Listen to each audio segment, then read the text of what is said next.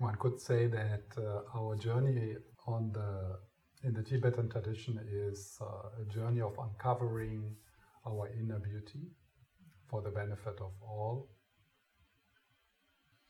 Make contact with your inner beauty, have glimpses, make contact, and then actually to identify with the inner beauty. That would be called awakening. To relax the identification with what you believe you are, and what we believe in Western culture what we are. To relax that identification into your inner beauty, into your Buddha nature, into the Buddha within. There's like two parts in that. First, the pointing out of that inner beauty, having glimpses of that which in us which is already free and connected and open and empathetic and wise and generous and beautiful. To make contact with that. And the other part is to look at that which seems to obstruct that inner beauty. And we are looking at these conditioned patterns, processes, point of view of the teachings on karma, and from the point of view discoveries of trauma research. And yesterday I talked about how the only way out is through, and that we have this instinctive tendency to avoid pain, and there's a danger that we would use our spiritual practice for doing that, transcending pain, going under it or above it.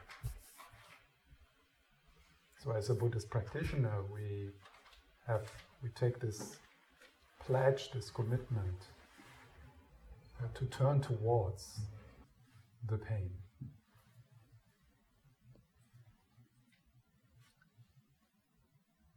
And that's very difficult. In a way we long for it, but on the other hand, we wish we wouldn't need to do that.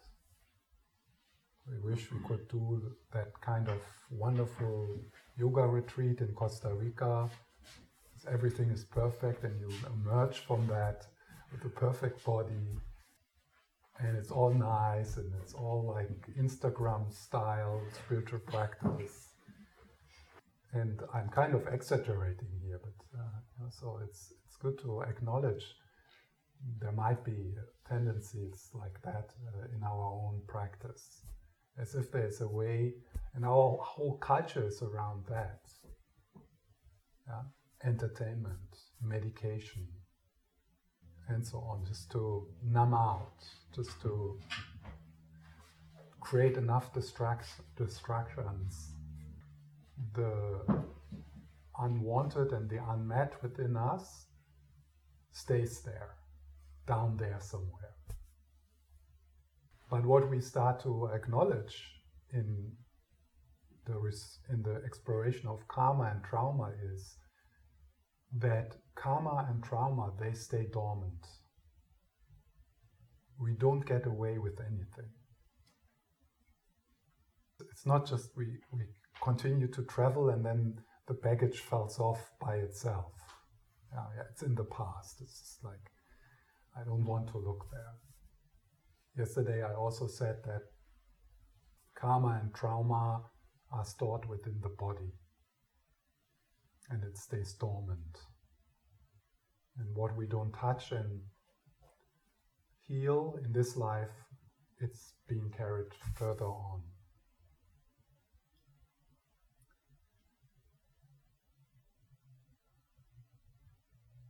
And here the preparation practices comes in.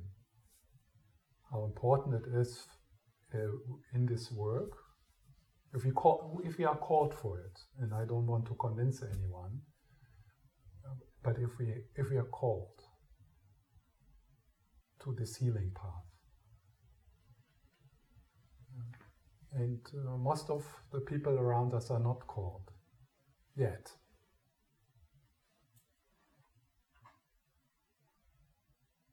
There's so many people who would never do, they never would look inside. Sometimes you talk about provisional, and is that method like healing to see? That's part of the gradual path. Yeah, so it's not ultimate. No, the direct path would be what I said. The glimpse practices, starting to have, while we are on the healing path, at the same time, have moments where our inner beauty just comes forward. And that can be facilitated through self-inquiry and pointing out instructions or places, people, where this inner beauty, the divine within us, the sacred within us, comes to the foreground, and we find ourselves in the presence of that which is bigger than us, and in the same time it's us. But is it enough with just see and be with it? Does it require also to reason with yourself? Yeah, it's give, it could be. It's probably some kind of support. It could be probably helpful to have a mixture. But in this weekend, I emphasize the most important ingredient, and that is an empathic looking, a loving looking, loving awareness, combined with vipassana, with insight into the impermanence of these patterns, that they are flexible and dynamic, that they change moment by moment, and then even going deeper into the recognition that they don't have any core, they don't have any substance to them. We are actually not, it seems to be that we are locked in these patterns. When we look closely at them, we find that there's nothing there, that they are made up. That would be quite an advanced, it's not so difficult to understand what I just said, but to actually experience a panic attack like that, that's very, very difficult. It's possible, but it's difficult. So in the meantime, we use those approaches which actually bring us some relief, some healing, some openness, more lightness, creating a sacred space, creating a safe space. So important, and that's what I want to emphasize in our first meditation. The 6 preliminary practices in Tibetan Buddhism. So now we have to be aware that we have a legacy of 300 years of materialistic, reductional, scientific view. So anything which we can't see, which we can't prove, doesn't exist.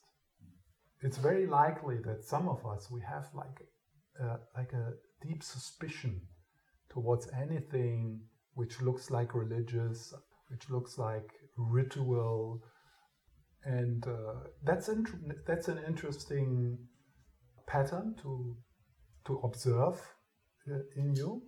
Yeah? It's understandable, and but as a whole culture, we have disconnected from the sacred, from the divine, from spirit.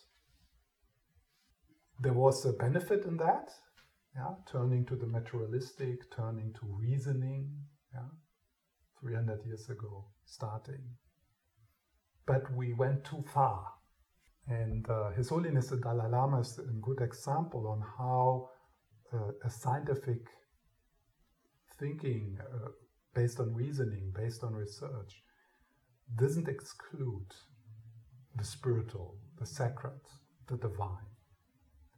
Our scientific background, the way we think, the way we are educated, makes it sometimes difficult to perceive a dimension of spirit which is all around us. I mean, could you, for example, accept that here in this room are beings which our eyes can't perceive. I'm just asking, yeah? For a Tibetan, that would be just the normal thing. And actually, if we tune into that subtle realm, we can start to feel these energies ourselves. To create a safe space, a sacred space in your life is so important. In your flat, what is in the center of the mandala of your flat? Maybe not so much here, but most of the time it's a couch and a television. That's the altar. And through the television, we are brainwashed into needing to be productive and buying things, because that's the purpose of life. Because you are just brain jelly, and life is about avoiding pain, having some nice entertainment, being productive, and then die. The way we lived our life has no consequences. I'm exaggerating there. I don't think that everyone has that as the main vision of life. Yeah? But what we probably all know is how difficult it is sometimes to kind of jump off on this rat race of this hamster wheel. It almost feels like we're doing something wrong, we're failing, yeah? And we get judged by our parents or the parents in our mind. So creating the safe space, which then makes it possible for us really to have the courage to look at the processes within us, our conditioning, our habits, our addiction, our violence, our jealousy, our anxiety, our sadness, and to look at it. To look at it without being overwhelmed by it, and with less identification. We create a sense of, through bringing this body and this mind and this speech into a sacred space, we create a sense that there's more, and we are supported by that. And then we are able to work with the content. Creating the sacred space, I really encourage you to explore some of the preparation practices. And be creative with it. And I encourage you to create a sacred space in your life, in your home. Maybe not in the center, at least at the side, that it becomes part of our life.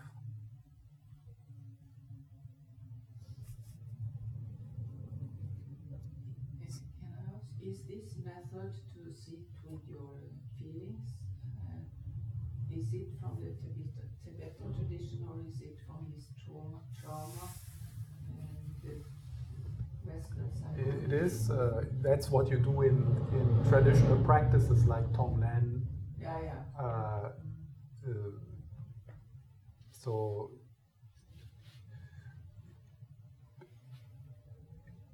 in each meditative practice, in each contemplative practice, we are encouraged to start where we are and to be in contact with what we bring into this sacred space.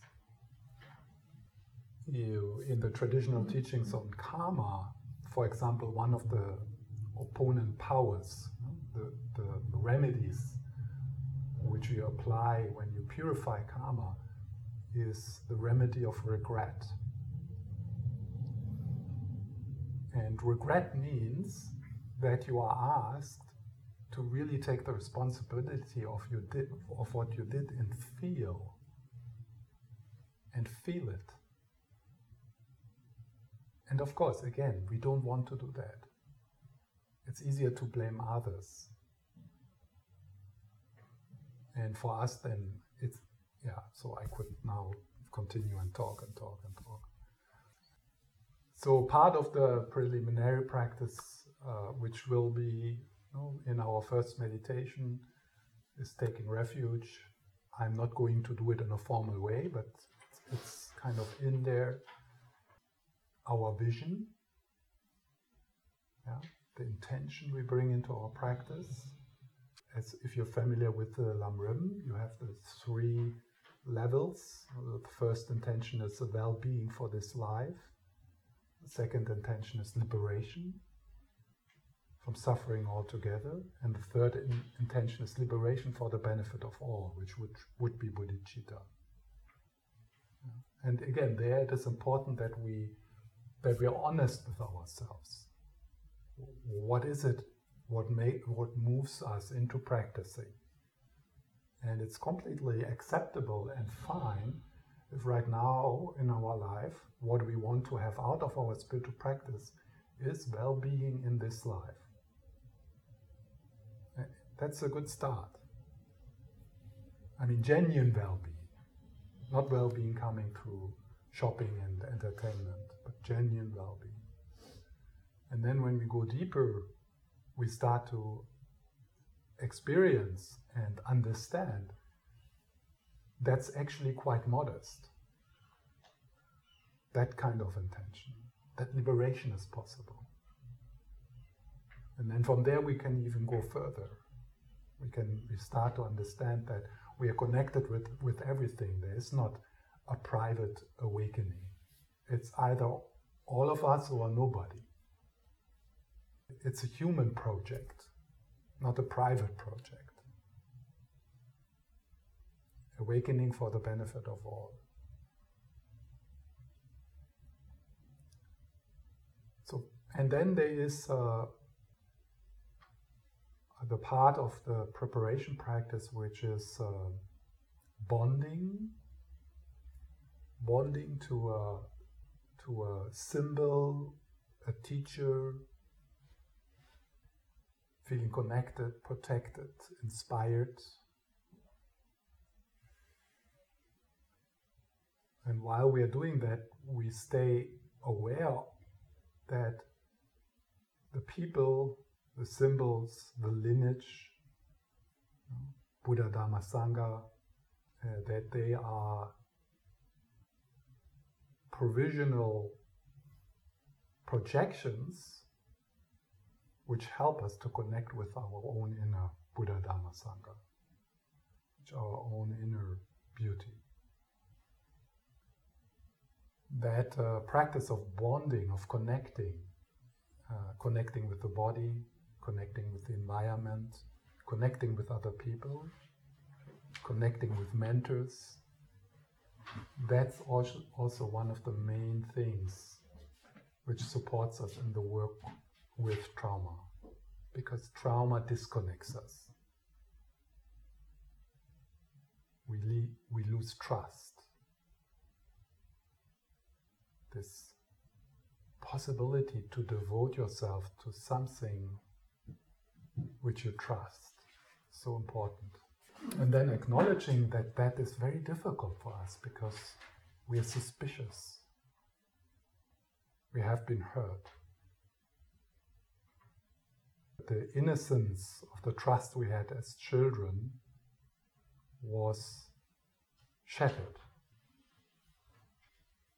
What is interesting in the preparation practices is also to be aware of that which creates blockages, that which creates fears. And it can show up in all kinds of thoughts, belief systems, but you can also feel it in the body. I mean, some people feel a contraction in the moment they come into a room like that. It makes them uncomfortable. They can't stand it. They get afraid. They disconnect. Because there's nothing there you can trust. It's stupid, it's superstitious, it's naive. These patterns within us, they are within us because something happened to us.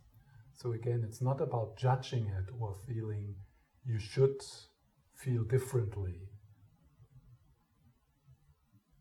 If sometimes these more traditional practices, what they can do is to just show us our fears, our rejections, our belief systems, and we can become curious about them. And they are allowed in a room like this. I mean, the Dalai Lama is not asking us to come into this room and feel, wow, I'm so inspired. Yeah? That might happen for some, somehow, even in Sweden. Strange thing, which is almost like, I mean, how would you explain something like that? In such a secular culture, that there's people who come to a place like this and something opens. Whereas for 99% a sacred place would be a place of contraction, a place of suspicion, a place of alertness. They want something from me, they want to, this is a cult or something like that. And that's fine. It's something to look at, something to be curious about, because it's not you.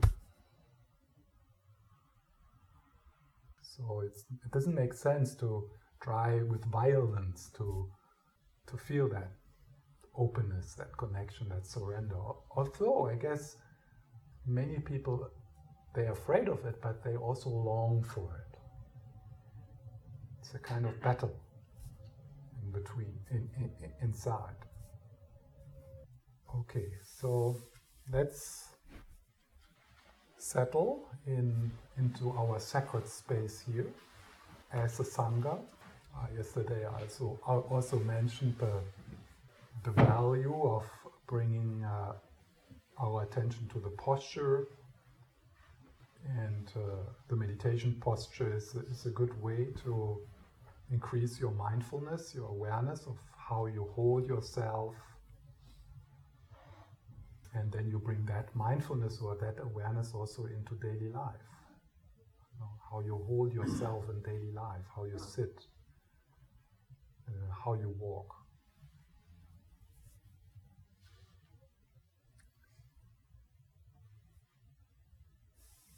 And then we take the time to slide into present moment awareness.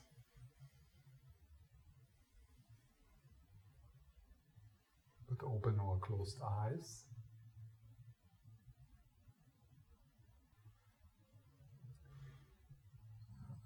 Acknowledging what you bring with you into this moment. And there's a shift of your attention away from being in trance and entangled in the radio station of the narrative self. Radio program, What About Me?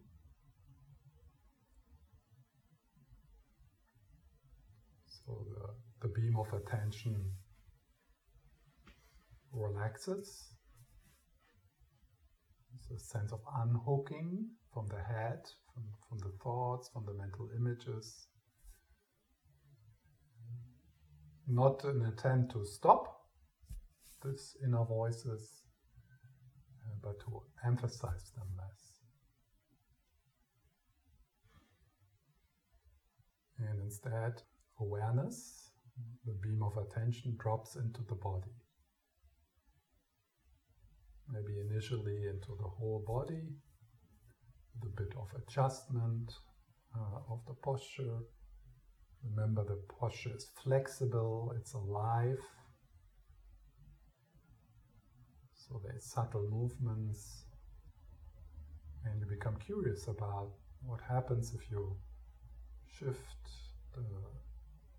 your hip a little, or the openness of your chest, the position of your head. So you allow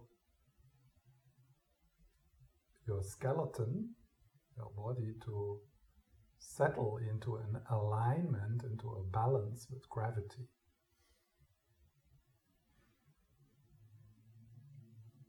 so that the earth beneath you can hold you up and you can relax into that.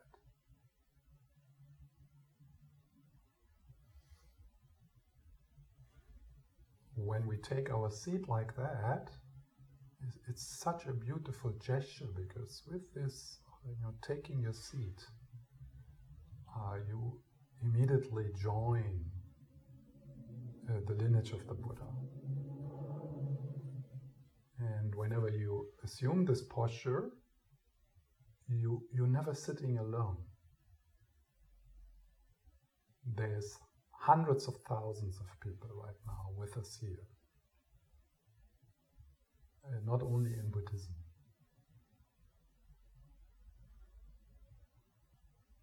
And the breath can be an ally in this shifting down.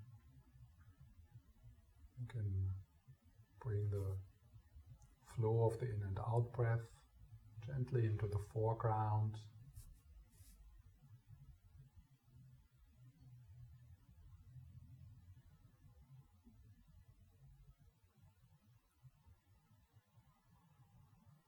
And then together, breath together with awareness becomes like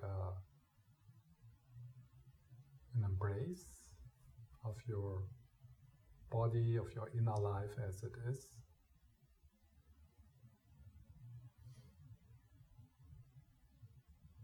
And we're breathing together.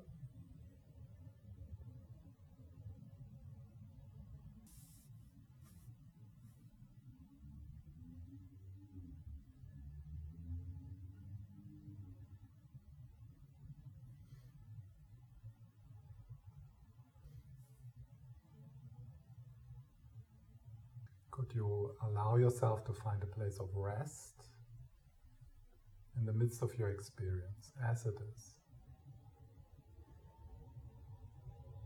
And resting happens when you relax the struggle with what is.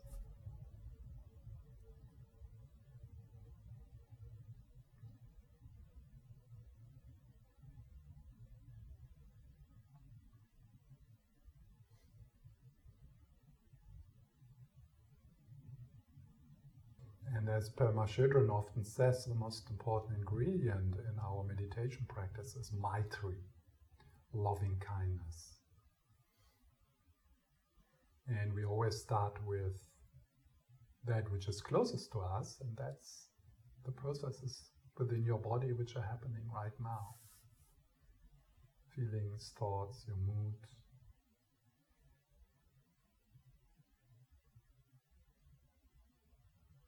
And sometimes it is difficult for us to connect with the capacity of Maitri from within. And that's why we call upon our mentors, male and female, Buddhist and non-Buddhist, people we have met, people we are inspired by through their writings, through the myths around them. And here it is important to be creative and personal.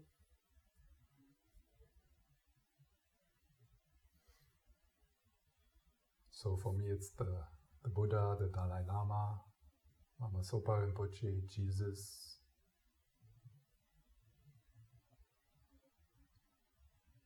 Some other teachers from different traditions. Tara.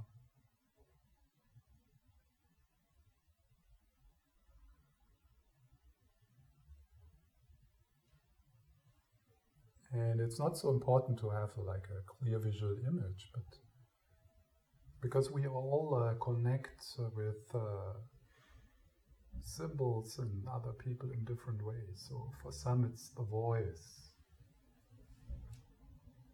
the eyes, a touch, a smell. So if this kind of religious figures, they are maybe too much, then connect with a loving grandmother or your favorite aunt or So someone who provided you with moments of being seen and loved. And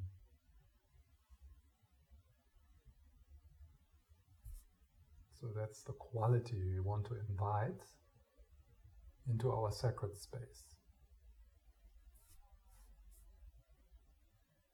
And we are doing this together. So together as a group, we create a field.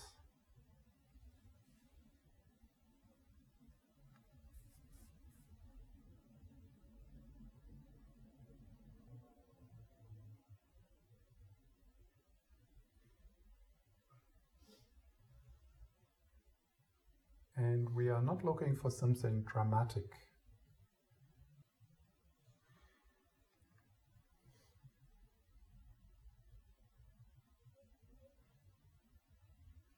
You start to get a sense that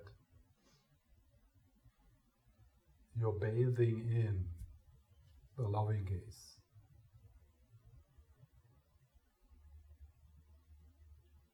And that whatever moves within you, sensations, thoughts, sounds, feelings, that they come and go within this loving space, within loving awareness.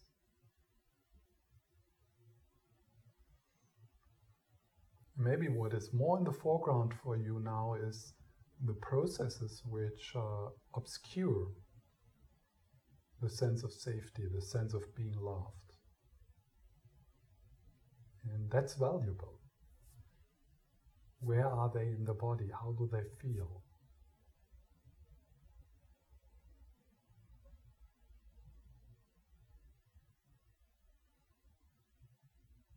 And let them be there.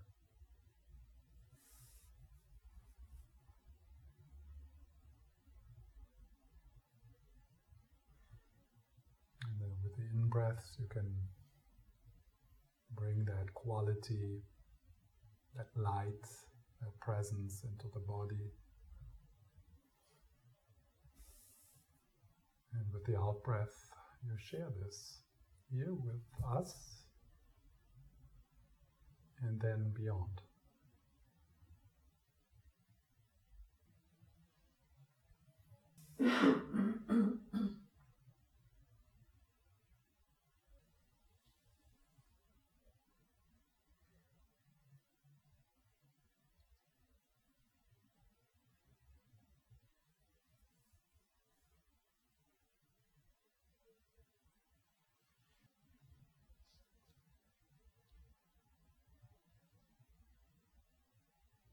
And returning, resting.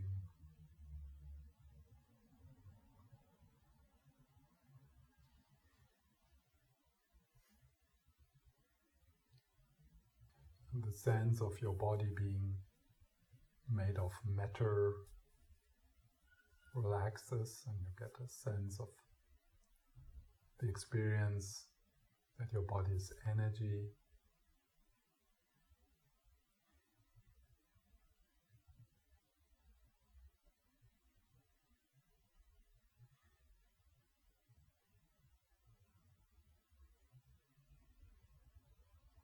And you can relax because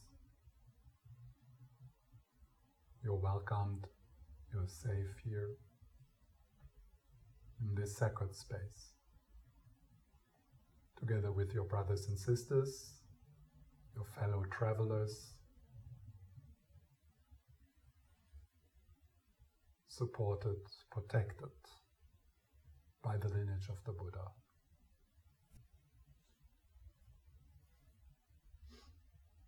And this sacred space, this safe space is your home.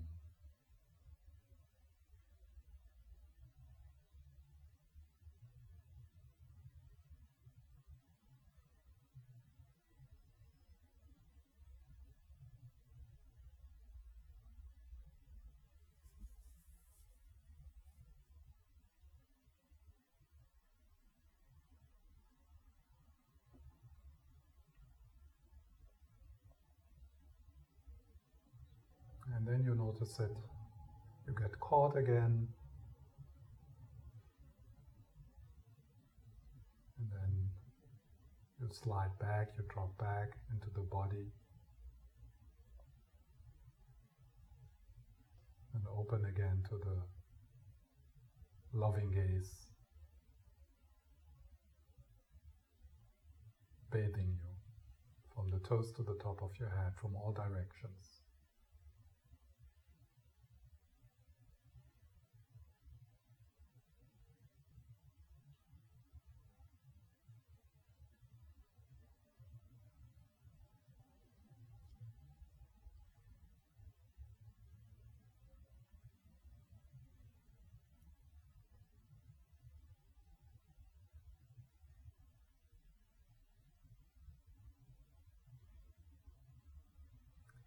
There's the dissolution of the refuge field. It dissolves into light, into Maitri, into healing light, into healing presence, which fills your whole body. Every cell opens like a flower in the morning sun.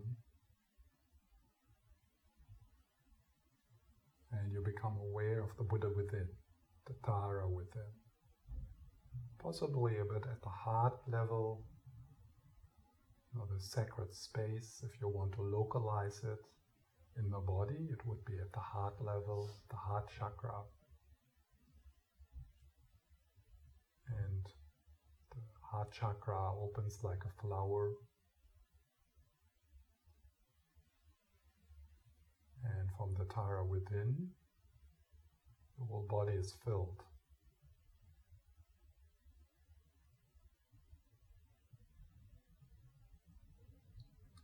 And then from your body it starts to radiate out to the pores of your body. Again, here into this group and the people who participate online.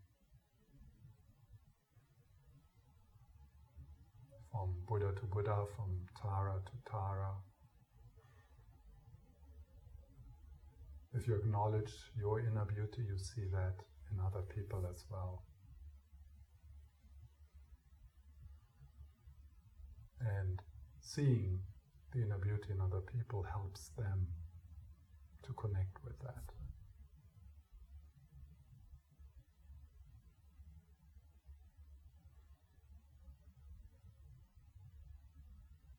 I'm seeing the divine in me, the sacred, and that makes me see the divine within you. Namaste.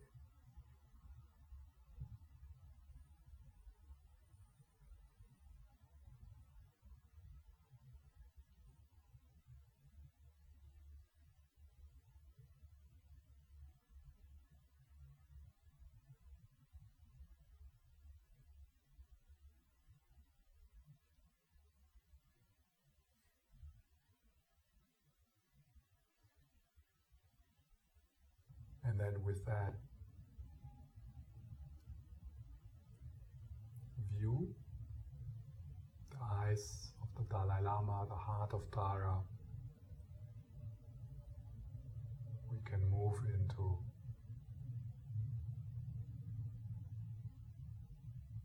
the pain and witness,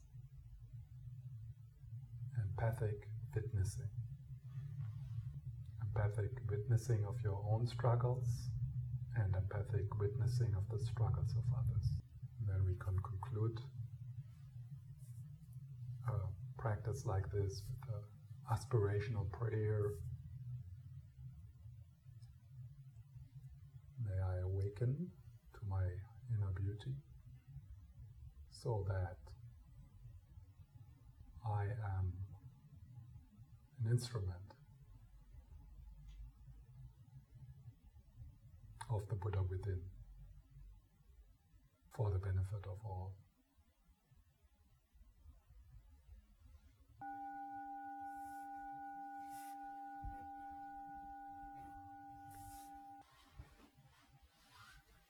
So I retrieved some of my preparation by going to the texts this morning. Fortunately, I woke up at 5 o'clock, so I had a lot of time. So I would like to kind of repeat some of the things I said yesterday, maybe then go this afternoon into methods of healing. So I would like to start, I think this is the first time that I'm sitting in front of a computer while I teach. I don't like it, but it's because I have not really internalized this material. It's new for me.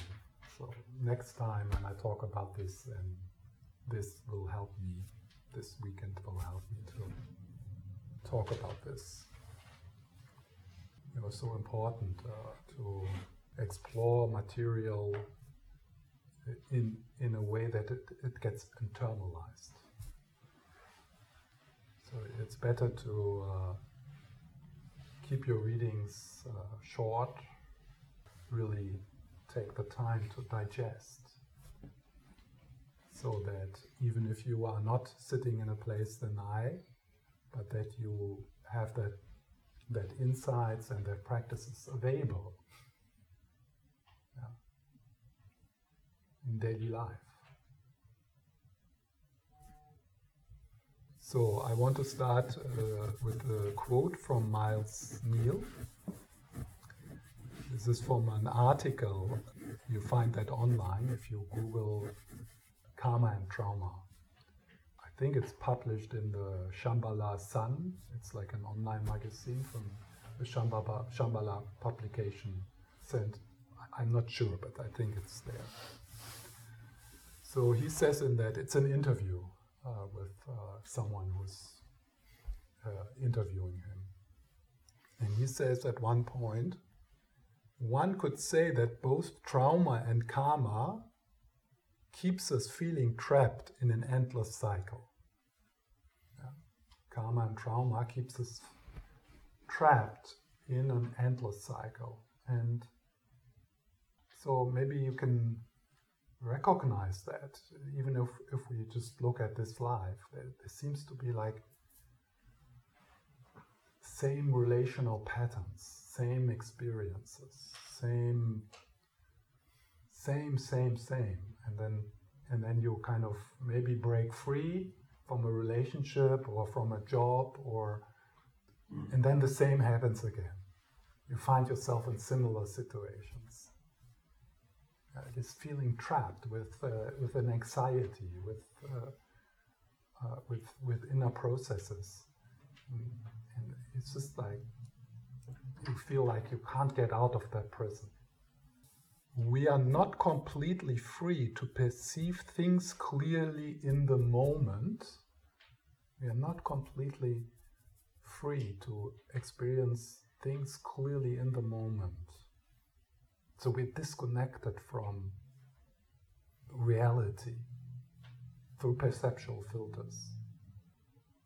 So that's the distortion of reality.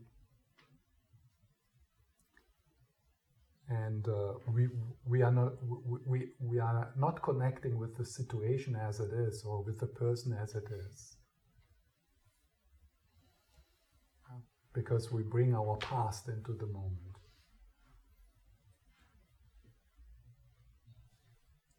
Maybe you've heard this metaphor before. It's from Chandakirti, this Indian master, one of the most important commentators of the writings of Nagarjuna.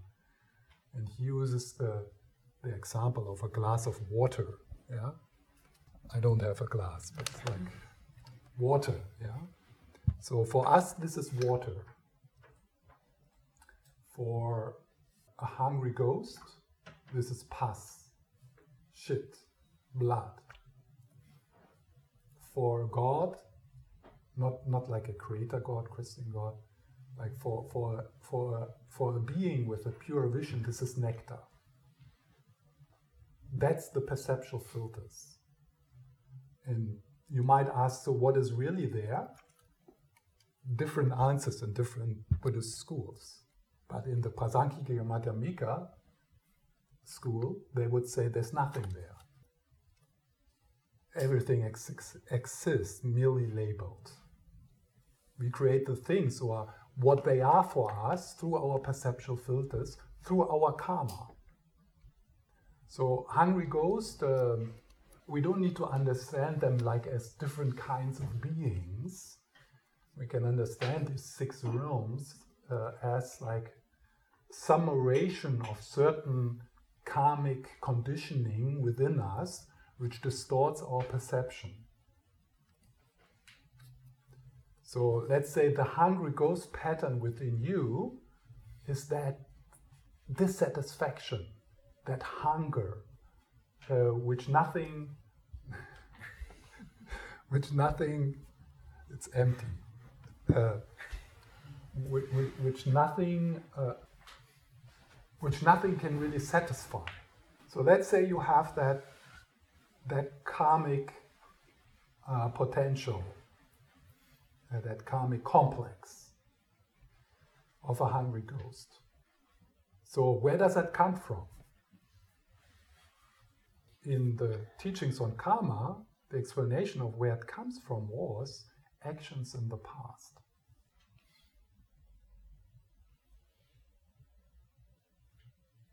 What kind of actions?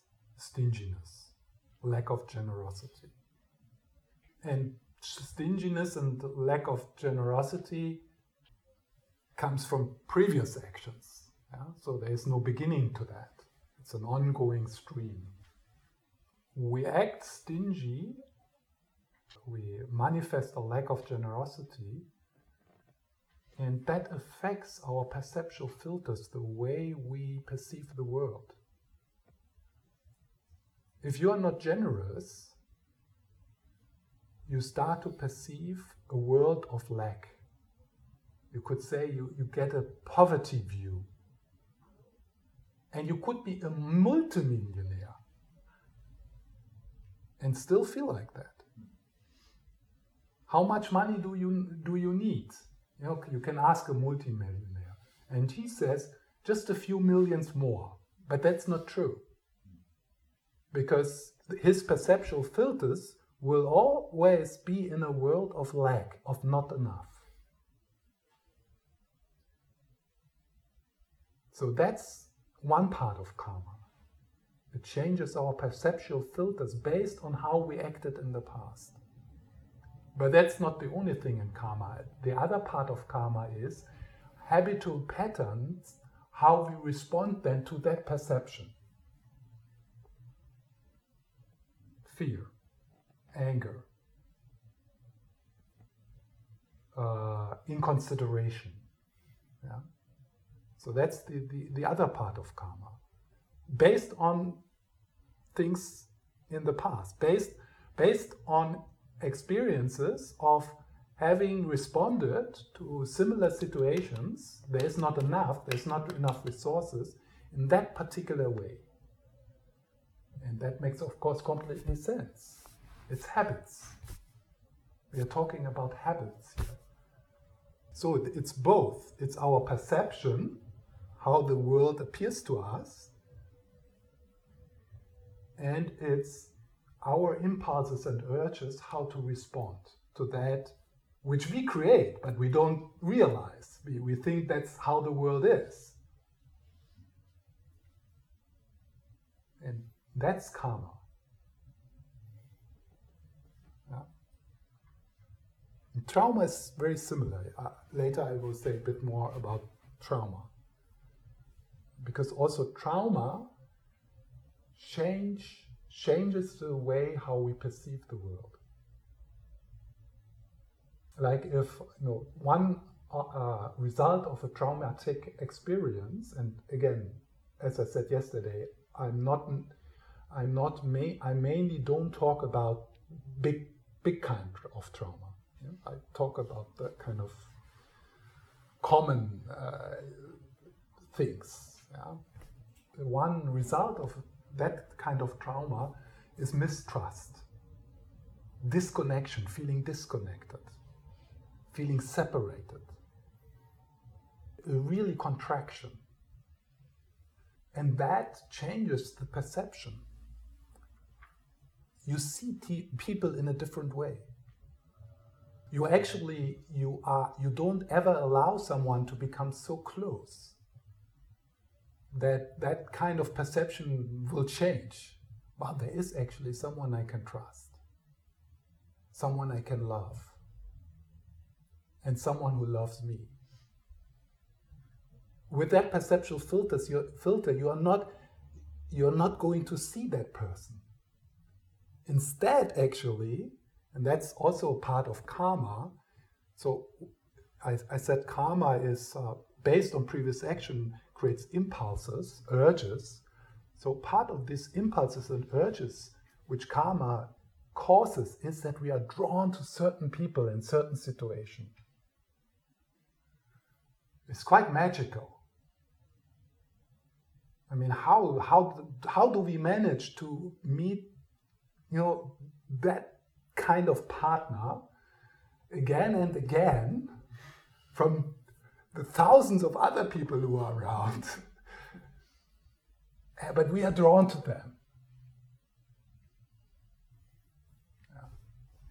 Something similar happens in trauma. So trauma research shows how when we have experienced trauma, that we are drawn to situations where that same pattern can run, where the same kind of experience happens. Yes. To me, I hear that you're talking about two kinds of trauma. The trauma that you can experience in the life you live now. But for being a karmic experience, you should be in trauma in lives before. Yeah. Maybe I will understand more after this weekend. But what kind of trauma? Maybe it's not important. Teachings. Yes, the way I look at it, this alaya vijnaya, the storehouse consciousness in which this stuff is stored, I see it as something which goes back into infinity. I wouldn't seek explanations for certain patterns within me, certain processes, not only in this life. And we all know that every baby is already born as a person. I mean, they are not like blank sheets and then something happens to them. Different children grow up in very similar conditions, but they emerge from it very differently. Where does that come from? Yeah, so the Buddhist teaching would say that comes from patterns and perception filters which are based on actions of word, body and mind in previous lives. But I don't want to emphasize that point so much. Yeah? So because I want to keep this accessible to a broader audience.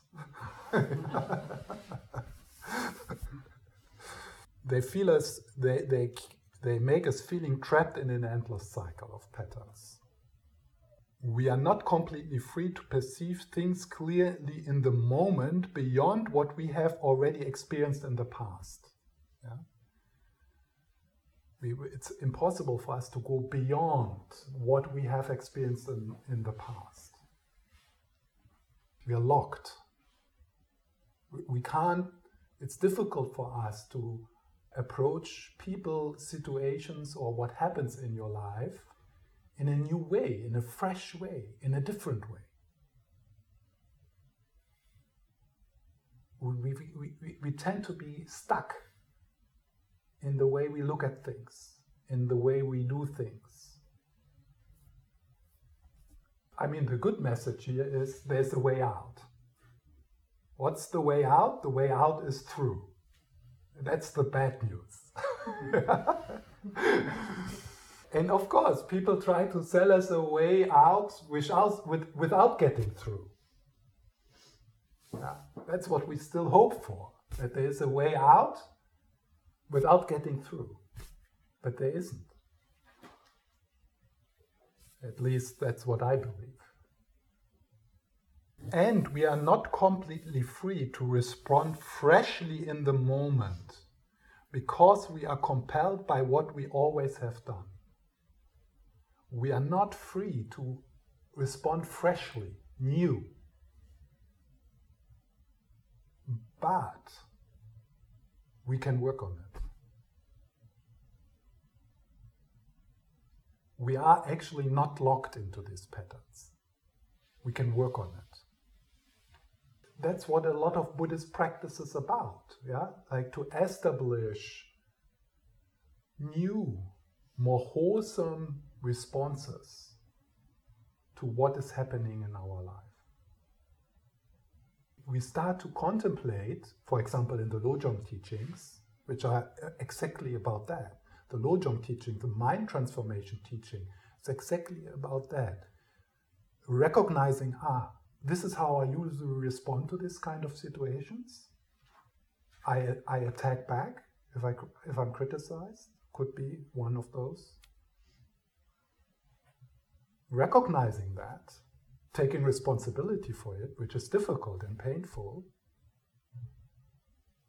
having a vision and inspiration to change and to seek out methods how that can happen. And if you then establish in this, there's a little gap between what happens and how we respond to it. There's a little gap. In meditation practice, in our spiritual practice, we learn to use that gap. And we start to experience, hey, yeah, I always responded like that. No, one really clear experience of that I had with my mother. Like until 5 years ago, I'm now 57. It's amazing, huh? But it's kind of embarrassing to say this. But until 5 years ago, when I was my mother, I regressed. So until 50, let's say, until 50, I remember five years ago, before she got sick, I kind of, when I left my mother, I needed to connect with some peers to grow up again, to feel as an adult man. And then something changed suddenly. And that was so I rejoiced so much in that. It made me so happy. So she did her normal things, just what she did. But it went through. Somehow, and it's connected with my practice, somehow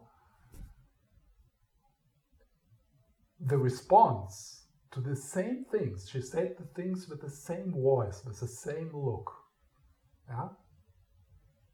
it didn't cause the same inner response in me. So I almost reached enlightenment at that point. I mean, if you can do it with your mother, you can do it with everyone. It was a major event of awakening. I would never call that awakening seriously, but it is. So it kind of, you suddenly awake, or you wake up out of a certain trance. Wow, I can respond differently, and I do. Yes. So for me, I remember not so long ago I was in a conflict at work, and this came up as well. For me, typically I would react and maybe get angry back, but then I stopped in this gap. But it's very shaky. I feel it's very shaky to stay there. Yeah. So I don't know if it's a question, but what is it that makes it so shaky? I mean, because it's kind of hard. I mean, it's very hard. first to recognize it, it's okay, but then it's like almost physical. Then I got proud afterwards because I felt okay. I didn't go back to my old habits and get angry, so I felt I grew up, like you say. But it's, it's strange for me that it's so. Yes. What makes it so hard? Is it? Yeah, that's a good question. It's something to explore also in our own experience there. One thing that could be one part of that is like when it's an impulse of anger, and here anger I mean the kind of self-righteous hatred anger. Yeah, so I'm not talking about healthy aggression. Yeah? I'm talking about that kind of anger which we later regret, where we feel that was not good. It didn't help the situation. It didn't help me. It didn't help the situation, and I didn't get what I wanted. I couldn't communicate what I wanted. Yeah, so we want to kind of take it back because it was not the most productive or beneficial thing to do. So healthy aggression is something else. It's a very important point. Yeah. When we look into anger, that kind of klesha anger, that distorted anger, it is usually covering up feelings of vulnerability, feelings of sadness, feelings of helplessness. So in the gap, this comes up. And anger, the energy of anger is not nice, but it's a little nicer than feeling that. Safe, right? Yeah, it's like there's a moment of kind of a pseudo power, and it's a protector. Yes. So this is also important to, when we recognize patterns like this, to acknowledge they have been developed in our system as protectors. Yes. The empathetic look is so important also there. That it is something, a process within you which was set into motion at one point in order to survive. Yeah. So that's one thing. Another aspect of this could be our sense of identity, identification, which sits in these patterns. Yeah, this is who I am. It really sucks, but at least I know who I am. I'm the guy who is like a grenade. I'm explode sometimes, and I don't care who's hit. Yeah, and that's who I am. Wow, yeah. Maybe it's not so bad anyway because they deserve it. Yeah, like it's like you know who you are. But then, if that becomes more flexible, there is also then this confusion. Hey, yeah, who am I actually? Yeah, it's that kind of discomfort, confusion, groundlessness of a dawning of the experience of no self. But it's also a freedom. It's a freedom also. It can have both. Yes. And that is like sometimes almost together, yeah. But they can be also like it can alternate. No, yeah? but what I mean is after, at least for me, after I see sense of that wasn't that dangerous, to not react. Yeah. So it becomes more liberating. Yes. You start to see, but the problem is that I don't catch myself in this gap all the time because it goes so quick, right? So, yes. But then if you catch yourself, I kind of think of these moments now that it's also liberating because I don't need to react and I'm still a good person, Yes. Kind of. Yeah. It's important to have experiences like that.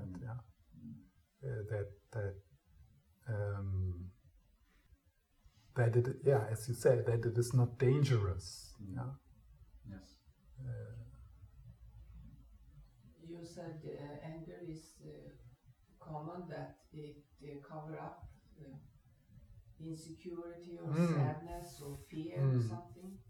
And if the habit have changed from more easily get angry to the opposite, to become more sad, vulnerable, get tears in my eyes. That's the progress. Oh, it's so hard. Yes. Yeah.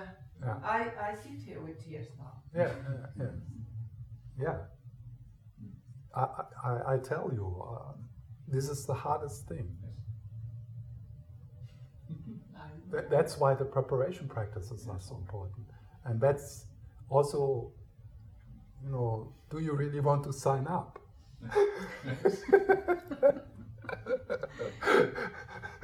Yeah. Actually, I asked this question. I had a conversation with a teacher, Tibetan teacher from Nepal, between 9 and 10. And then the subject was anger. So I got opportunities to just put one question, and this was this. He gave advice for anger, and then I said, could sadness be, could you take the same method for sadness? Because nowadays that's the reaction is more that way, not the other. Then he said, yeah, it could be the same, but maybe not a cold shower. It could be, but he said for anger, take a cold shower to break the pattern, and then breath. He used to say, take a breath, and then reflect. What's the use of anger? So it could be done the same way with the sadness. But then he added for the reflection, impermanence. It won't stay. And this I know this, but still I get tears in my eyes. I know it's not so dangerous because I know it will change. And I can also tell you I have tears in my eyes now without starting to cry heavily. It's not a big deal. So yeah, it's good to hear it is a progress. And he said it has its own causes and conditions. Yes, I know this, but I can't point it out exactly. And then he said, precious human life. To remember this, and there are many techniques. And why lose hope? We can always ask for help if it's something difficult, or we have some friends who we can turn to. And also, I can tell this in this environment because I feel safe here. Yeah? And then he said what I found most important, that was determination to go through what you are talking about, and courage to really be free. I think it's the most, otherwise you give up. It's not pleasant to sit here with tears in my eyes and talk about it. Still I can laugh a little bit. What do you say about this? Yeah, I think I can recognize what I also say. Yes. I'm very happy I asked the question. The other people in the Zoom meeting, I only know one of them. But still, I don't care. I had 5 minutes, then I had to disconnect. I know the teacher very well. So it's so important to have somebody to ask who can give good some advice, and then you can try it out. What is most effective for you? Can we have a pause now? Yeah. But this is so important. Okay. Yeah. Let's have 20 minutes break.